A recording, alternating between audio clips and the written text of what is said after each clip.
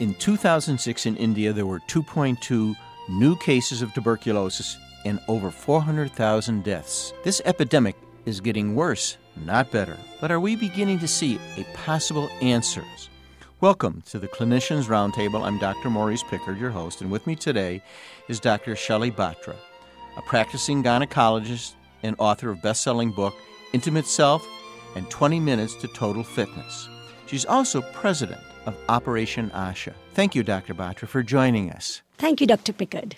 Could you tell me a little bit about Operation Asha? Operation Asha is a registered nonprofit for tuberculosis treatment of TB patients in urban slums. Our aim is to bring medicines to the doorstep of slum dwellers. The problem with tuberculosis is that the treatment is prolonged for maybe more than 6 months, and the medicines have to be taken under direct supervision in an established and approved center almost 3 times a week by the patient. Now, these centers are few and far between, opening at inconvenient times, and it's not possible for a patient to spend half a day and a substantial amount of his day's wages in going to the public hospital to get the medicines. So what Operation Asha is doing is this. We are establishing TB treatment centers at a walk of maybe 20 minutes from a person's house. So practically in every road, there is a TB treatment center. And this is how we are serving the community.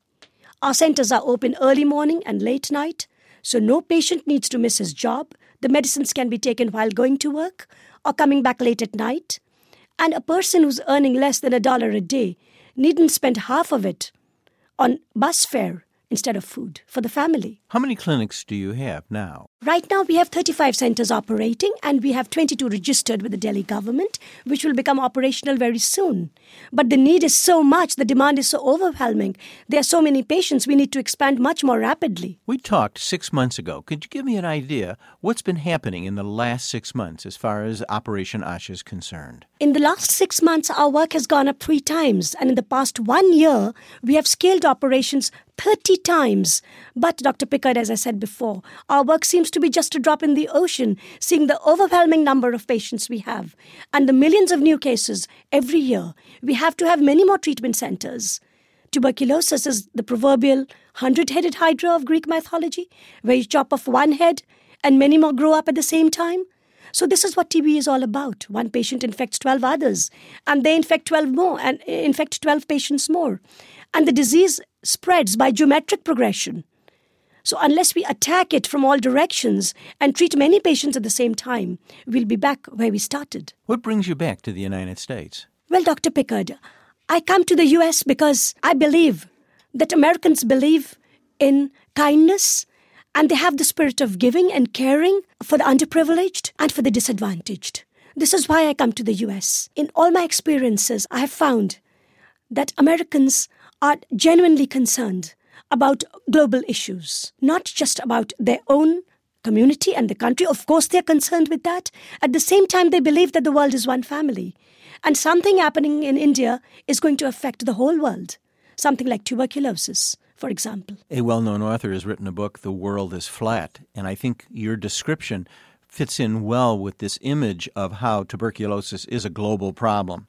Could you describe what your patients are like, where they live, what are their circumstances? Our patients live in urban slums, and these slums they have to be seen to be believed. You park your car on the road, then there is a rough track on which a bicycle can go, and then there is no track at all, no road at all. You have to walk for several miles, and then you reach areas that are full of garbage.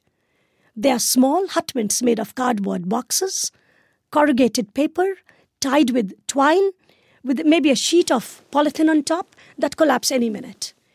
The stench is unbearable. There are no toilets, no running water. The children are defecating in the open, and the food is being cooked there. There are mountains of garbage there. This is the rag pickers colony, where people collect garbage and sort it out in front of their houses. The first time I went there, I told my colleague Sandeep, I said, let's get this place cleaned. And those people said, do not touch our garbage. This is our raw material. This is our capital. And whole families are doing this job of sorting out the rubbish. So what happens? When they have no clothes to wear, naturally they have no gloves. Every kind of skin infection. They get cuts because there are bits of glass in the garbage. They are inhaling dust and filth, every kind of respiratory disease, from bronchitis to pneumonia to asthmatic attacks, and tuberculosis. Another problem is the gastroenteritis because of the fecal-oral infection and the waterborne infection, food and waterborne infection. The place is teeming with flies. The flies settle on excreta, carry germs to the food that is cooked over there. These are our slums. Your patients have any opportunity to get out of the slum? It is very difficult because my patients are the lowest of the low, even in the hierarchy of slum dwellers. Rag pickers are not welcome anywhere because they live in dirt and disease, surrounded by filth. And other slum dwellers look down upon them. Rag pickers usually have no way of escape. Very often, even the land they live on, the little 6 feet by 6 feet square of land, has been leased to them by a local contractor who makes them work for minimal wages. They are almost like bonded laborers, to use a politically incorrect term. They cannot escape because they have taken a small loan and the loan has to be paid at a huge interest, maybe 10%, 15, 20% a month, and there is no escape. The only escape is marriage, that too for girls. And who do they marry? If they are lucky, they marry someone who's not a rag picker, maybe who's pulling a cart or who's doing some other menial job, but not a rag picker. That is a step up on the social ladder. We know that the caste system in India has been outlawed, and yet you're saying rag pickers are the lowest of the low. They're almost what used to be called the untouchables. They are the lowest caste in a world that no longer has a caste system. Yes, Dr. Pickard, there should be no caste system. We were all born the same. We are all human beings and we should love each other like human beings. Unfortunately, the system, the caste system exists in the minds of people, though not in the government. Having described where you provide care, could you tell me about the counselors, the people who are on your staff who are working in this particular situation that you've described? What are they like? Our counselors come from the community themselves. They themselves are slum dwellers, and they are very happy to work for us because we provide them a good wage, maybe 25% more than other organizations, maybe 25% more than what they would get for their education and background in other organizations. Now, because they belong to the community, they are able to identify with the people and their problems. Because they are living in that area, they have a record of the patient's addresses and they know exactly where each patient lives. Now, one counselor is in charge of 3 DOTS centers. So at night, he goes and finds out if any patient has missed a dose. And if that is so, it's his job to go, meet the patient, persuade him to get back into the system. And he has to explain all the risks of drug default. Our counselors are very good at it. They themselves have been trained by us and by the public hospitals, and they make it clear to the patients, if you do not take your medicine, you will die. Before dying, you will infect your family, your wife, your children, your mother, by the same disease, which itself will be a drug-resistant form of tuberculosis, almost impossible to treat. So not only do you lose your life, you're harming your own family, those who are close to you.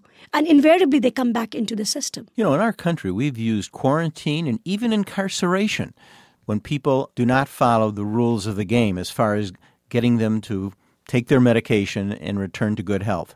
You don't really have that particular weapon, shall we say. You don't have this particular tool at your disposal. You really have to use persuasion. Yes, we have absolutely no facilities for quarantine or isolation for patients. For one thing, the numbers are so large, it is not cost-effective at all. For another thing, persuasion seems to work very well because everyone is scared of dying and family ties are so strong that a patient wouldn't like to harm his near and dear ones. Another thing we do is to give them small incentives. One very big incentive is over-the-counter drugs, OTC drugs. Now, these patients who are earning less than $1 a day do not have the money to go to a qualified physician if they have fever or cough or something. So what we are doing in every DOT center, we are providing basic OTC preparations free of cost. This acts as an incentive both for the patient and for the volunteer who's giving the medication, because he gets a lot of respect from the community. So our patients get free medicines, and not only that, another thing we do is whenever we have kind-hearted people who are willing to give a donation of food, we distribute food items such as a piece of fruit, yogurt, or a peanut candy, something like that is high calorie and nutritious and packed with vitamins for the patient. And we have other incentives as well. Every patient who completes his regimen, we try to give something that is a good present. For example, last month we distributed, before the winter set in, we distributed blankets to all our patients who had completed their TB treatment.